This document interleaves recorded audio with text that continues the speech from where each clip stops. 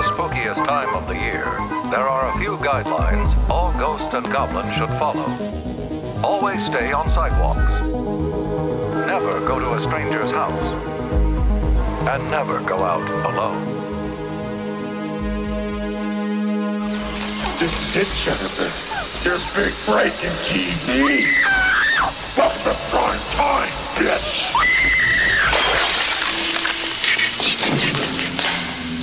Let's dare to dream, baby.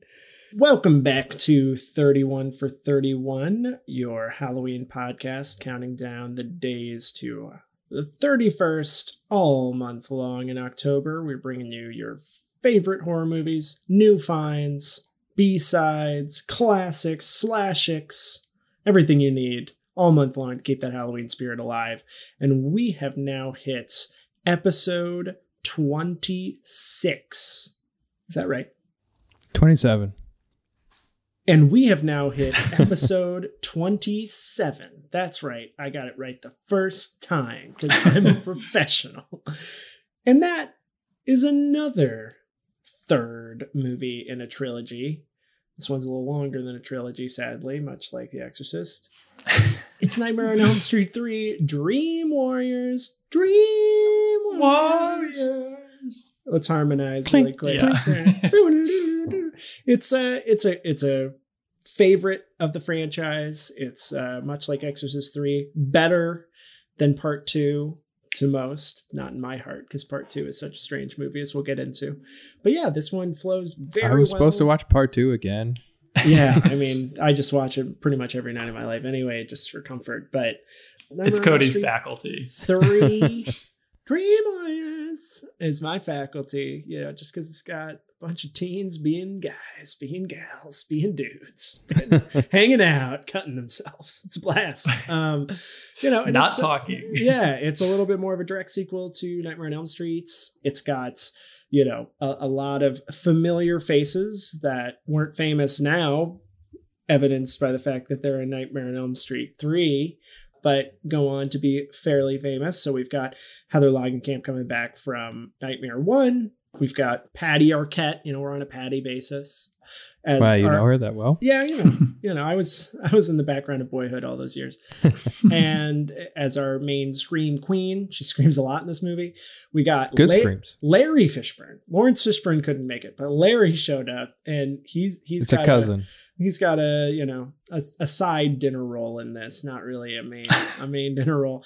And then you got other folks, as obviously your Robert Englund, but you've got your John Saxons, you've got your Zsa Zsa Gabors for a second. It's an interesting cast for a pretty specific kind of horror sequel. So let's dive in. I think it's definitely flowing from The Exorcist 3, not just because it's the third of a movie, but we've got the heritage, the trauma brought on by an original horror movie in both coming back to blows with the original person who kind of confronted them, getting back in to finally conquer the evil, whether that's George C. Scott from the original Exorcist or, Heather Langenkamp's character of Nancy Thompson from the original Nightmare on Elm Street 1 coming back. Both of them take place in insane asylums, so we got that going for us, and both of them are about kind of teaming up to overpower some kind of uncompromising evil with almost absolute power, just with a little bit of friendship. That's how you gotta figure this shit out. So I think you've also got the original creators coming back after a departure, not so loved number 2. Right. And I think we got to get that out of the way. I think, Wes Craven's back. We got Frank Darabont on this script. We've got good old The Mask and The Blobs, Chuck Russell doing, I guess, an okay job directing, not the standout part of this movie. But it's really bringing it back into kind of the original sense of trying to gang together to conquer something that's taken out a group of teens like the original, as opposed to the sequel, which is a masterpiece in gay cinema that I adore and has its own documentary about it. You should probably check it out. It's written as one of the most kind of underground but totally not underground gay films in Hollywood horror history that, you know, Freddy is inside me and he's trying to get out, and then there's a man inside me. It's much like a little bit of a Tobias Arrested Development joke happening, but I think less albino black man conspiracy theories. Exactly. Yeah. So I think this is, you know, a fun, you know, Nightmare on Elm Street 2 is a fun one to watch. It's a real departure. It's got absolutely hilarious moments that are intentional and unintentional, and we'll talk about that some other time because it doesn't quite fit into this list of what we're looking to accomplish. Or, you know, I think we generally looked at this list as like, hey, we need to have some degree of like, let's shoot for some actual disturbing scares as a at least table stakes for this Halloween podcast. And that one is just pretty much all out goofy. But this one, it's silly. There's a lot of questions of intentionality in its silliness a lot of the time, which I think is gleeful, much like the second one. But it's also got some really, really messed up creative turns around kind of the quote unquote kill count of the movie and the creativity and the glee that Freddy has taken out people in the imagination realm of dreams. They put a lot of butter on that. So I think that's definitely something that makes this one stand out and be placed as a close second on most nightmare best of lists, with a pretty gaping third, fourth, fifth. There's a big valley. Yeah, for sure. It's and yeah, I mean, this is the film that dreams big, and Exorcist 3, it feels like the proper sequel to the original. This one, Dream Warriors, feels like a real continuation and sort of like the expansion of the idea. We're like, okay, we've set up this dream conceit. How do we make it? How do we dream bigger with that? How do we take it to the next level? And I love what they do. Where, yeah, basically, yeah. We turn it against Freddy, and like we have this dream sharing thing, and some of it is a little bit of a stretch. Like if we're going to get into one of the plot points is just Patricia Arquette's character. Oh yeah, I can add people to my dreams since I was a kid. It's just like, okay, whatever. Don't worry about it. It's awesome. It's very cool. It's very cool. She's the Joan of Arc of the Dream War. You know, it's all right there in the text. It's awesome, but it is kind of just like a hand waved, like supernatural thing that we're just going to add in on top of the ghoul that is invading our dreams. Yeah, and I think the specific use of dreams and the imagination of it and kind of the bounds of reality are great. But I also like that this movie brings back like the real sense of stakes of what Freddy is to a community, you know, as opposed to, you know, and some of the remake nonsense really hammers it on that to an obsessive degree. But like second one was about, you know, Freddy taking over a person, and it took this whole new thematic meaning, obviously. But this one really is still about like, hey, your parents killed this guy because he was a pedophile. We're going to give you a little bit more backstory about where his mom came from and all this kind of Friday the 13th like one stretchy stuff. But again, it's still just like, hey, I am, you know, there is unfinished business. There are unburied bones, literally, because you burned me alive because I was a pedophile in your community.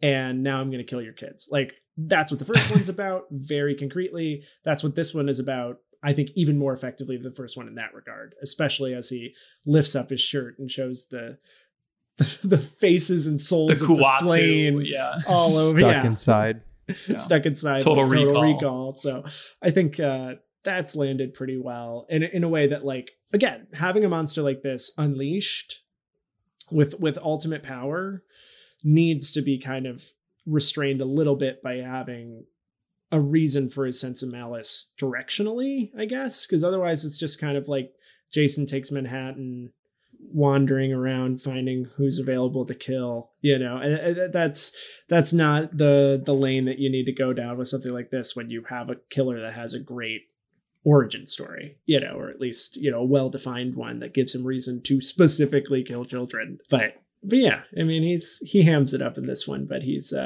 you know, he's got a little bit more backbone in terms of, pun intended, about where he's coming from. Here's my question to Chris and Cody, to you guys. Do you rate this above the first one? Like, like are you Nightmare 3 or Nightmare 1 or Nightmare 2 fans if you're gonna rank them? I feel like I do need to go back and rewatch 1 and 2 more recently, but I feel like I have more fun with 3. I feel like I've seen 1 in so many different iterations on VHS and DVD and TV in different places. 2 I've only seen a couple times, and then 3 is just kind of the fun one to revisit. It has some of my favorite kills, and it's fun watching young Patricia Arquette get almost eaten by a worm Freddy had. I love the practical effects of it all. I would say this one has the best practicals and the best imagination around the dreams for sure, if it's based at anything. None of these even come close to the remake with Rooney Mara, which is the greatest Nightmare on Elm Street film ever made. After I see it, I'll tell you again because I haven't seen it. But I actually watched it. I watched it. Really? It's there are some interesting ideas in there, but it just feels like it doesn't do enough to warrant its existence. Always a good review for a remake. Yeah, I think to answer does not justify living. I think to answer your question, I like the first 3 Nightmares and no others. But I like them all equally for different reasons. I think 1 is the best movie and the scariest. I think that the sense of actually watching a person be dragged across a wall and ceiling and, being pulled into a bed and exploded into blood, which is one of my favorite horror movie kills of all time. Thanks, Johnny Depp. I would definitely agree. One is actually scary. It's super brutal. 3 is fun.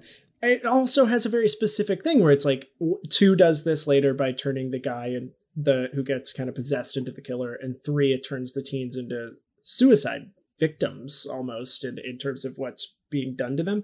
Like, it takes away that sense of like you as somebody awake could watch this happen to a person and be like, what the fuck is happening? As opposed to walking on Patricia Arquette, who Freddy is fucking with her in her dream, but she's cutting herself in real life. That I think is a point to stick on a little bit. 3, like I said, is the most fun, the most, hyperbolic in the right ways, the silliest with whether it's intentional or not in the right ways. And then 2 is just my personal favorite watch with a very particular group, having the right type of people who like, a very participatory, knowing it for beat, being very leaning into, its very kind of arch presentation of its themes. Like, that's a fun watch. But again, it doesn't really fit into the calculus of this masterful mixtape, so to speak, like the automatic fun you're going to have with Dream Warrior in, kind of being a hybrid of 1 and 2, the benefits of both. But yeah, I think this one is, definitely a worthy watch for cracking some yolks, for having a fun time, for being silly and not taking yourself too seriously with puns and kills. But then also, like, there's some really good, disturbing, kind of insightful stuff in this that you can glean out if you're squinting hard enough too. So it's got a little bit of everything. I'm pleased with it. I agree with most of your points on on these 3. Certainly the ones after this get incredibly campy and can be a lot of fun. The Dream Child. Yeah, like Dream Child, Dream Master, like Freddy's Dead. Like, it just gets completely off the rails. And I like this because it feels like a nice balance between the first one, like the seriousness of the first one, and maybe the more campier elements of the second one. Yeah. As New Nightmare is also a blind spot for me. I have not ever seen New Nightmare. That's what apparently I'll admit that now. It's fun. It's very fun. And obviously, like, the meta elements are very interesting. And that apparently that idea of New Nightmare was supposed to be this film originally. And Cody, to your other point about the suicide elements, like, that was actually supposed to be another element that this film almost became, that they're going to lean very heavily into the suicide stuff. And then there was apparently a few other ideas, which I don't know if you guys found if during any research. John Saxon wrote a script for Nightmare on Elm Street 3 that was a prequel, and it apparently it said, I was going to save this for later, but might as well just say it now. It was going to be a prequel where you find out that Freddy was innocent. He did not innocent of the first crimes. So it's a bit of a retcon. Innocent of killing the kids? Innocent of killing the kids originally. Okay. You know, of the crimes that he is, I guess, essentially lynched burned for later. And it was actually the work of Charles Manson. Why not? Wow. It was just, first of all, I don't know why John Saxon like decided, he's like, I'm going to write my own nightmare film. And they passed, unfortunately, for all of them. But I would have liked to have seen that direction. But it also was weird to make a nightmare film without any of these dream elements, presumably, if it is a prequel, unless he had this power. Maybe he was going to explain that as well, that like he had a dream power and then that's how he can do it when he's dead. He's really violent in his sleep, so he accidentally just hits somebody into a knife or something. It's like, oh, yeah, something like that. And by the way, in New Nightmare, does he walk into New Line and say to somebody like the house that Freddy built? Because I think that happens, but I want to remember that, and somebody could write in, because anytime I see New Line Cinemas come up, I say to someone around me, the house that Freddy built, because I think it's the funniest thing of all time, and I'm not really sure why. But if he does that in New Nightmare, please let me know, because I don't plan on rewatching it. I can always Google it, but that's no fun. It says it right in the New Line Wikipedia. The house that Freddy built. Wow. There you go. And for the listeners that don't know the background, the reason New Line has that nickname is essentially that Nightmare on Elm Street was one of their first films that they financed, and it was a huge hit, and it basically allowed them to grow into the studio they were, kind of still are today. New Line has been bought by someone. I think they had some. Yeah, I mean, I guess trouble. Not enough people went and saw Polyester, so they had to wait, and then Freddy took that. Freddy led to Frodo, because they later, did the Lord of the Rings. So there Frodo's dead. A new ring. Yeah.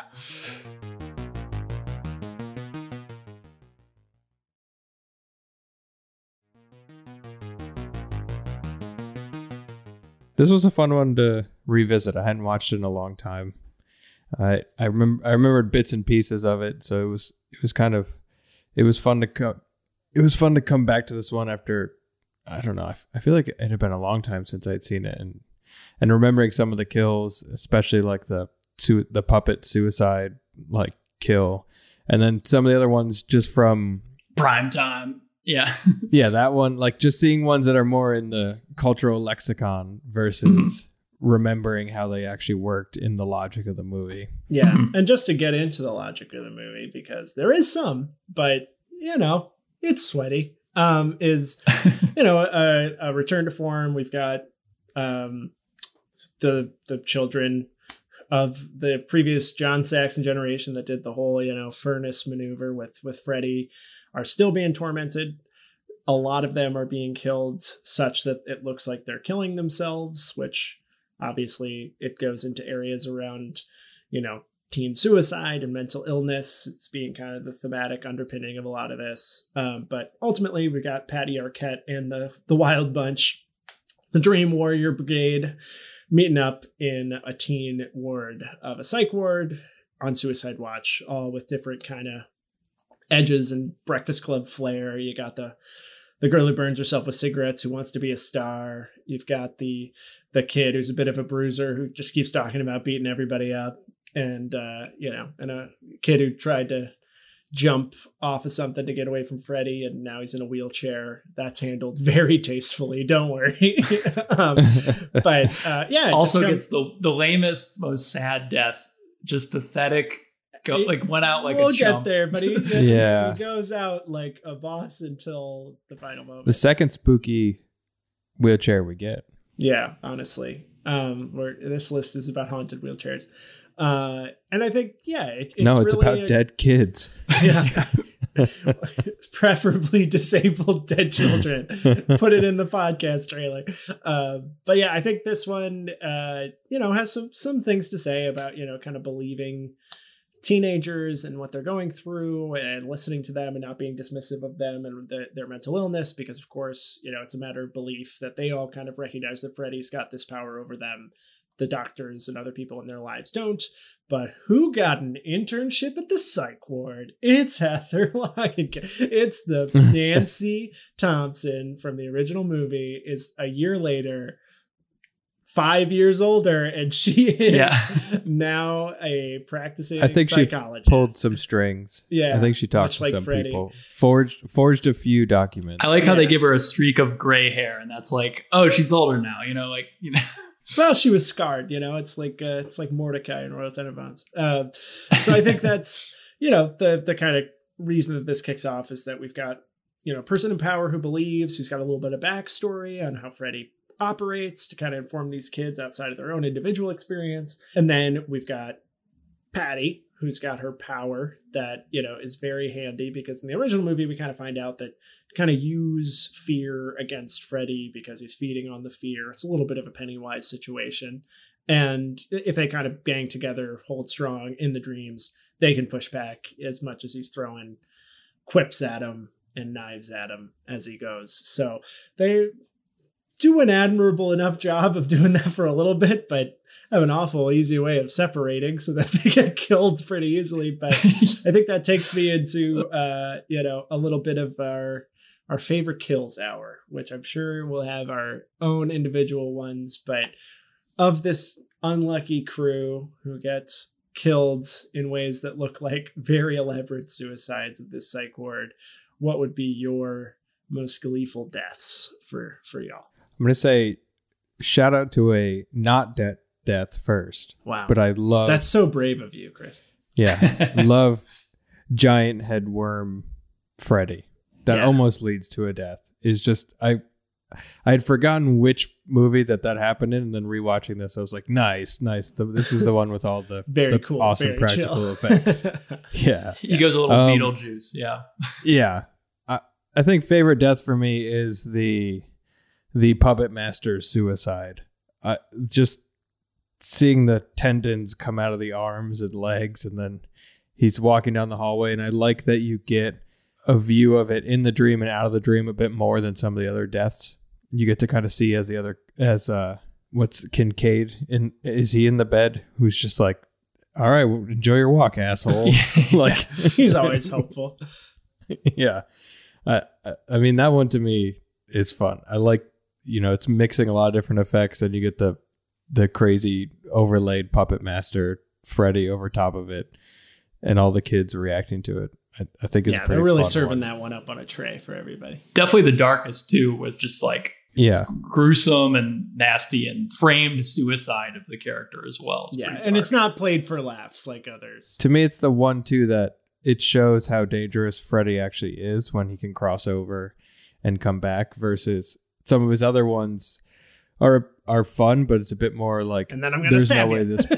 There's no way this person's getting out of it. They're just gonna die. So this one is, because it literally teeters on the edge of, if he kind of can wake up and get back, he's fine. The other ones, I feel like at a certain point you're just getting stabbed. Jamie, how about you? I'll start off by, I'm going to say the love story, the death of the love story between Neil and Nancy, the will they, won't they, which is dangled in front of us the entire movie. That would be my first answer. Puppet master. And I gotta say, I wanted to see it was like a Meredith Grey, Dr. McDreamy kind of thing going on right there. Like, I wanted to see the culmination of it. The filmmakers, honestly, that's a porno. The filmmakers I have a lot of pride in their restraint and not showing any sort of culmination in that storyline. So I was very sad to see the death of that relationship and the death of Nancy, who I also thought I was disappointed in the way she went out, where she kind of fell for the old shapeshifter that is Freddy and got kind of beat, which never really sat well with me. I think she should have come out on top, even if she ended up still dying. Favorite, actually, I'll probably say the prime time, like the TV one. That is pretty iconic. Like, that is just, it's got probably one of the better Freddy quips. Like, it was really the start of him really kind of quipping and being like, I'm going to say a quip that relates to how I kill you. And then it kind of goes from there. And I think that was ad-libbed also. I don't think that was written in. Larry Fishburne walking into that room being like, man, these kids are killing themselves in the darndest ways. Yeah, that was jumping it into reminds me television. of, Tucker and Dale versus Evil. yeah. We're just like, these kids just keep killing themselves. Yeah. Stop. But that's kind of what Robert, like you said, Chris. Then I do think I remember reading that was an improv, and I think the director did kind of let things kind of loosen up a little bit, and I think letting Robert Englund kind of have a little more fun with the character is part of why the movie's successful, because they're like, this is it.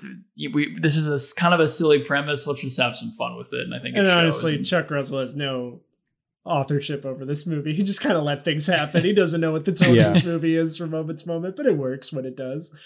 I think mine is one of your least favorites, just because it's like, for the reasons I like bad moments like this that play well, is the death of the kid who is in a wheelchair. So to describe him as that makes me sound evil, but it's he has a name. He's not in the dream. Has a name. But anyway, his name is he has a name. We just have to look it up. Okay. I mean, I would describe him as the kid that could turn into a wizard. I think Joey is the kid who goes to Joey's the kid. I think he's Philip. Maybe. It's Will. Will is killed. Will is the one in the wheelchair. Okay, so I'll start. His name is Will, which is something we knew and did not look up because he is such a beloved character in the franchise. And he, has such an elaborate Rube Goldberg of circumstances to die, where he's in a dream, able to walk again, goes into a tunnel. Why is he separated? Tough. Gets chased by a demonic wheelchair, which we all know in this podcast, you're automatically on the list if you got a demonic wheelchair, as we said. Then he gets out of that pickle, turns and faces Freddy, says, you know what?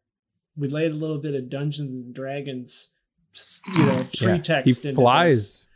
And he turns into a fucking wizard, flies around, shoots green bullshit out of his hands.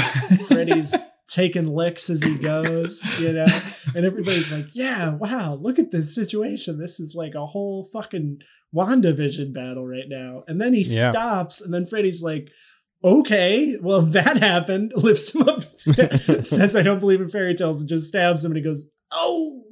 And I love how I love things that are just like, any extra version of the Indiana Jones, you flip a sword and I shoot you. I don't think that was intentional. I think they just ran out of ideas and probably had some script where they were like, oh, and then Freddy has a magic wand that turns him into pus and boils and he blows up. And they're like, he's got a fucking knife hand. He can just stab him. We'll move on to the next one, and that's how it reads. And I think it's awesome. They had definitely blown their budget by the time they got to that. Yeah, they're like, what are we doing those wizard effects and... Oh, those aren't practical? Fuck. It's from very far down the tunnel. It's like, here's a stabbing.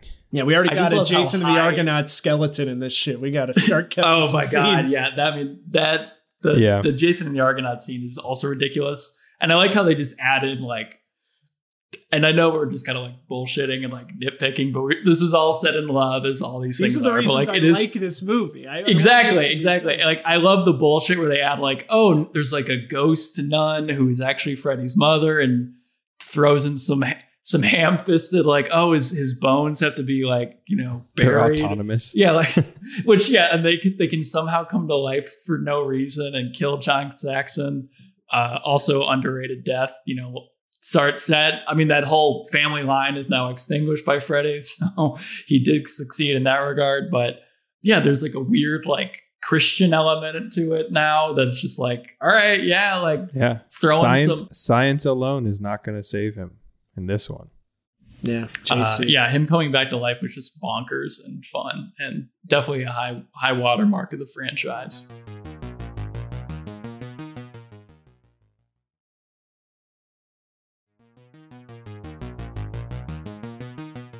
You don't get too plotty on this one. You get a general idea of the Warriors being the ability to link up. Dream Warriors. It's yeah, I mean, it's implied. When I say the Warriors, people are like, what? What, the Walter Hill movie? No, man. I'm talking about Dream Warriors, baby. You know, are you talking about the ones with their own theme song? Are you talking about the Golden State Warriors? I'm like, fucking, what are you talking about, man? I'm talking about the Dream Warriors, man. Oh, I misspoke. I'm going to say, when the people are bringing up the Warriors, you're talking about... Can you dig it? Can you dream it? You can do it. That's what I'm saying. I think the best part of this is how it accidentally or purposefully balances the two tones that it needs to accomplish the things it needs to accomplish. And I think no other movie in the franchise has been able to balance that. It either teeters too far into the meta or, you know, the campy, overplayed, stilted, dumb, fan servicey nonsense. Yeah, you can just say dumb. Just say dumb. I'll just say bad, and you know why. Or it plays to like, hey, this is really fucking.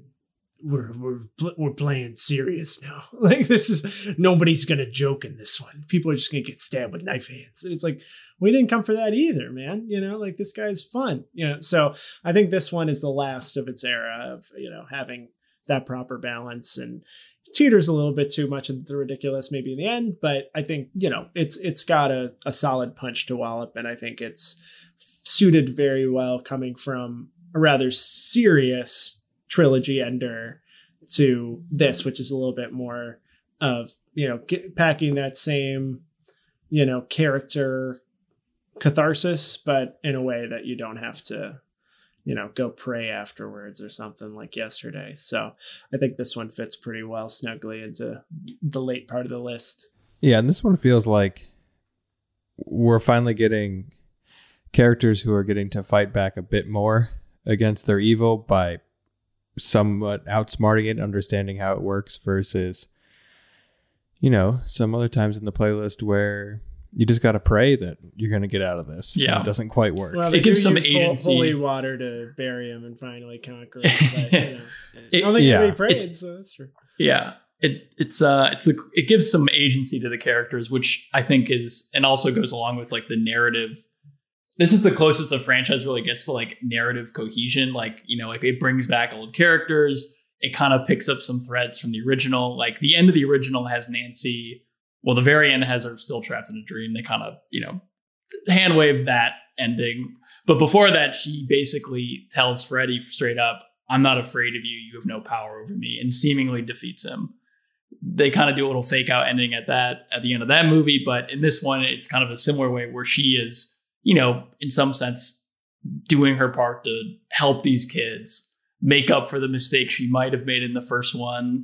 Has some notches on her belt for fighting with Freddy before. So it's kind of like, okay, like, how do we defeat Freddy? And she's kind of what she's learned from the original, trying to bring that back and fight him again. So, and for that, I appreciate it. And obviously, like, all of the characters in this movie, like, that survive are dispatched pretty quickly in the next movie, like within the first half hour, if I remember. Yeah. Kincaid is in it for like 5 seconds. That Kincaid is a character that really is tough. And, you know, they kind of touch on this in Search of Darkness when they actually interview the actor, where it's like, he was, if you think about it, one of the first folks in a teen, you know, pick them off one at a time type movie like this, where like the black male character was not only going to not get picked off first, but will live and develop. And then, you know, he spoke pretty eloquently about like what that meant for him as an actor, and then some people about what that meant for them as viewers. And then they were like, we couldn't wait to see that he was slated to come back. And the next movie was like, oh my God, you know, because he immediately is killed and wrote off. He is like the reason that Freddy comes back. Like he gets shafted completely. It sucks.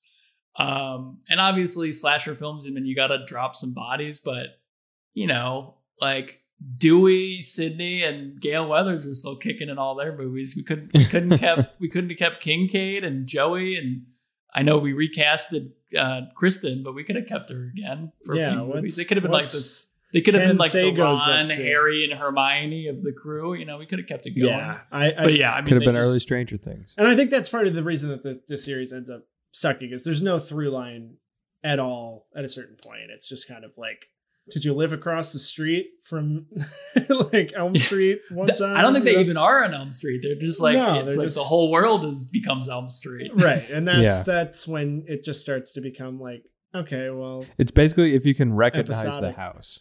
yeah. If you've lived If you're in a under house 17 before- and you can sleep and dream, Freddy comes after you.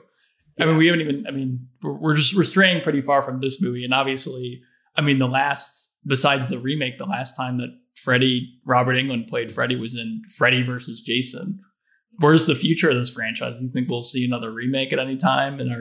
It feels inevitable that we have The Exorcist coming back. We have Halloween already back and 2 more movies on the way. Like what's next for we got a Logan Freddy? style stripped down. I'm old, but we follow him for one night and he's got one person to kill and it takes the whole dream, but he's just so beaten down. He's like, oh man, my hip, but no, for that Old reason, Freddy. there's no untread ground here. Like there are certain ideas that don't last that long because, I think Mhm. the idea of James Bond can exist throughout different eras of culture because it can relate the idea of a debonair spy for what it means to be a debonair spy in 2021 versus 1965. And it's like, that makes sense. And you could put new spins on it.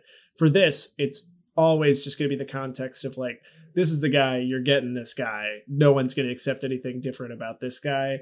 Who can he kill that's slightly different? And it's like, we already saw the biggest swing in the world with New Nightmare, and like that didn't lift it off the ground at all. So I don't think it's really adaptable into like a fresh perspective with a new lens. It's like, Mhm. no, is it gonna kill younger kids?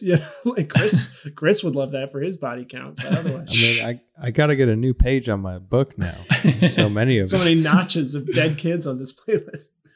I could see them doing some sort of single film where, I don't know, it's got like a late stage twist where, someone's having terrible dreams and all these things are happening. And then at the end, you just get like a glimmer shot of the 3 the blades coming out of the hand. And Like a and then- split, the ending of Split, basically. Yeah. Like a hidden sequel. like That'd be pretty great. you could see that. I could see them, I don't know, they could go in some ridiculous direction and go meta and funny with it again and do like some sort of either series or a singular film in that way. I do agree that it's hard just to do a by the numbers Freddy movie now. It just kind of We've had 6 or 7, however many movies we've had of it. And, in some sense, I also like when we looked at It Follows, like that movie has some scenes that are kind of like riffing on Nightmare a little bit.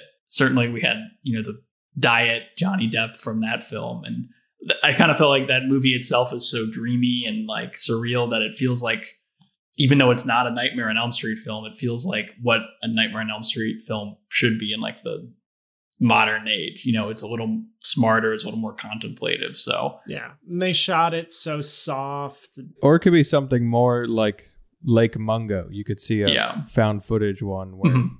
God. there's images of. Honestly, of- I'm hearing all you guys. These sound like horrible ideas. Like, I would hate Well, yeah, all that's of what these. it's hard. I mean, I'm not That's what I'm saying. These are I'm gonna be not- good. I'm No, saying, I mean like, we're riffing, Yeah, but it's hard man, to- I'm seeing that another development room in New Line at Warner Brothers at Discovery or whatever they are now is doing the same conversation, but people are putting money attached to these projects, and it's gonna suck.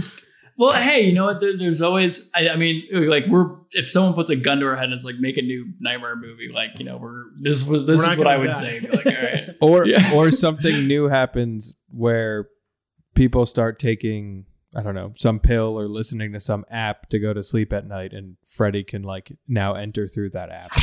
I don't know. If that's the idea, It's I have sinister. to The give- new we have to give. malware. Let them Yeah. shoot us.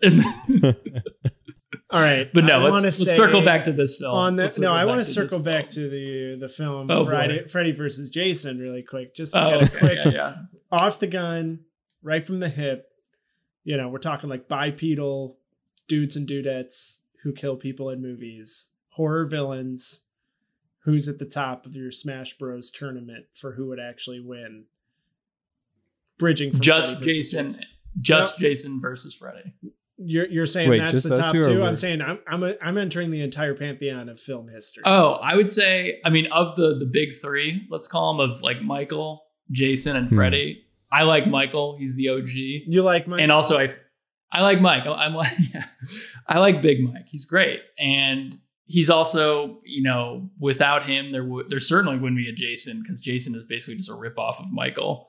No offense to the Friday the 13th fans. Shots fired, but that never stopped them either. What about the, as we were just talking about, what about just the Thing and It Follows? Are you ever going to stop that? Yeah, I mean, we don't know. Maybe. I was saying, like, hey, It's The that's like, Babadook. you know, I mean, I could. it's like a Candyman, fight where they're you just know, like they're just wearing them out. Candyman versus Babadook versus Sadako would be something I'd pay to see Wow. for sure. Yeah, that's a lot of honey. But I would say Yeah, between I don't know if Michael Myers would get it. I mean, maybe Pinhead. We had Pinhead. Some of the Cenobites could. Are we saying who would win or just who we prefer? That's all. I'm going for wins, man. I'm putting. Oh, we're talking money on about. this I mean, it's kid. got to be Freddy. He's got the craziest powers. Like, I don't know. He I can tend kill to you in agree your with the end of dreams. Freddy versus Jason, where it's like at the end of the day, Jason doesn't sleep. And then he just cuts off Freddy's head, and he's like, "Well, that's what's going on." So I don't know. It's a dumb question for dumb people, and that's why I love that You we're could- all you could talking throw about dumb Pennywise shit, in 'cause there. We're all dumb. Pennywise could make an appearance. You know, the Creeper from Jeepers Creepers. Ooh. You know, I'm just thinking out. But I was gonna fuck with y'all and be like, Godzilla. You didn't think about that. But no, I don't think he'd have a chance. I feel like Jason is up there. He's just kind of like the least exciting, but he is at this point the most like He's immortal. like a fullback, you know. You can get to the end zone. It's just not gonna be fun to watch, you know. But Yeah. we'll figure it out. All right. Well, we accomplished nothing with that, so I'm glad I asked. But you know, team We're off the rails combat, here now. team Yeah. combat. You know, we're warriors. We're dream warriors. We want brutal combat in this podcast. But yeah, I'd say you know, in terms of ranking American wars, I'd say probably like World War II, probably War of 1812, then the Dream War of 1986. that's my empirical ranking as well. But I Yeah, guess often forgotten. does it take Often place in forgotten. 1986 or does it take place in 1987? I don't know. Ask a historian. In rewatching this, I did I thought that there was more connection to when they go to the junkyard. I like that scene when the cars all like come to life and you get your little fun moment there. Big Christine I thought there guy. was more connection in the mythology that they explained a bit better versus on this rewatch. It's like, oh no, they're just already here. This is just happening. Like what? Like there was definitely a scene where they talked about this. I think. Hey, Chris, don't worry about Yeah. it. Don't worry about it. Sleep easy. No, I think this one proved a pretty fun watch after we've had some drier, more contemplative, more, thoughtful and intentional films on the list that have been fun to watch for different reasons. I think this is just like bang, bang, bang. You're getting your candy fix here. So I think this was super fun to watch. And I think it's, a classic for Halloween again, just because, of course, as we've been tying it together, this idea of kids stepping through that and getting that lens into the other side and putting themselves in danger, especially in this suburban context. It plays so well to, that autumnal feeling of slipping into something that you shouldn't. And yeah, This is definitely a party movie. Yeah, I think that it's a Halloween movie more so just because it's a movie that is able to make you laugh and make you shriek a little bit and be a little disturbed.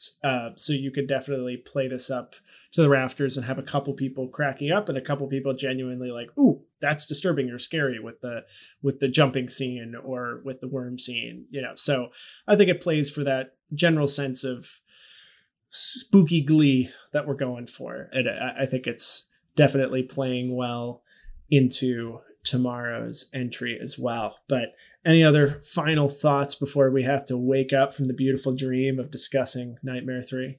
Are we sure this doesn't take place in the 90s because of Heather Nancy's graduate degree now? Or like, I'm just saying that more as like, I But think she's just in an the intern. Wikipedia it says 1987, but I'm just saying because now that she has, got a master's in, sleepology or whatever, sleep psychology.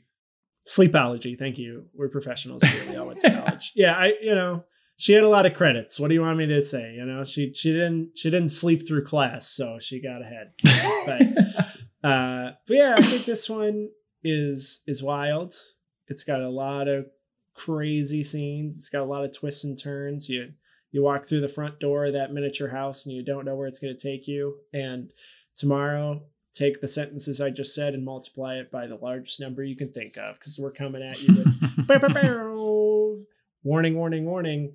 The craziest, most outlandish, biggest swing of the podcast yet tomorrow for episode 28. We got 4 episodes left. We got to start hitting you with some bangers. This one's going to be You wild. thought mermaids were weird. Yeah. Pack your bags, Little Mermaid. There's a new monster in town, and it's called Weird Stuff. But anyway, not gonna give. Ring the doorbell. Yeah, we're gonna knock. Who's there? Strange shit, you know. So we'll see you tomorrow. Come on over to my place. And we'll be ruining the surprise even more when we discuss the movie. Yeah, thanks for being the people who listen to this. I'm crying. We're just gonna thank you for being we're gonna play Dokken right now. We're just gonna play Dokken. I was saying thank you for being the absolute audience of our collective dreams. Single tier. That was beautiful. That was poignant. It's beautiful. Yeah. And now play us out with Dokken. Yeah. Dream Warriors.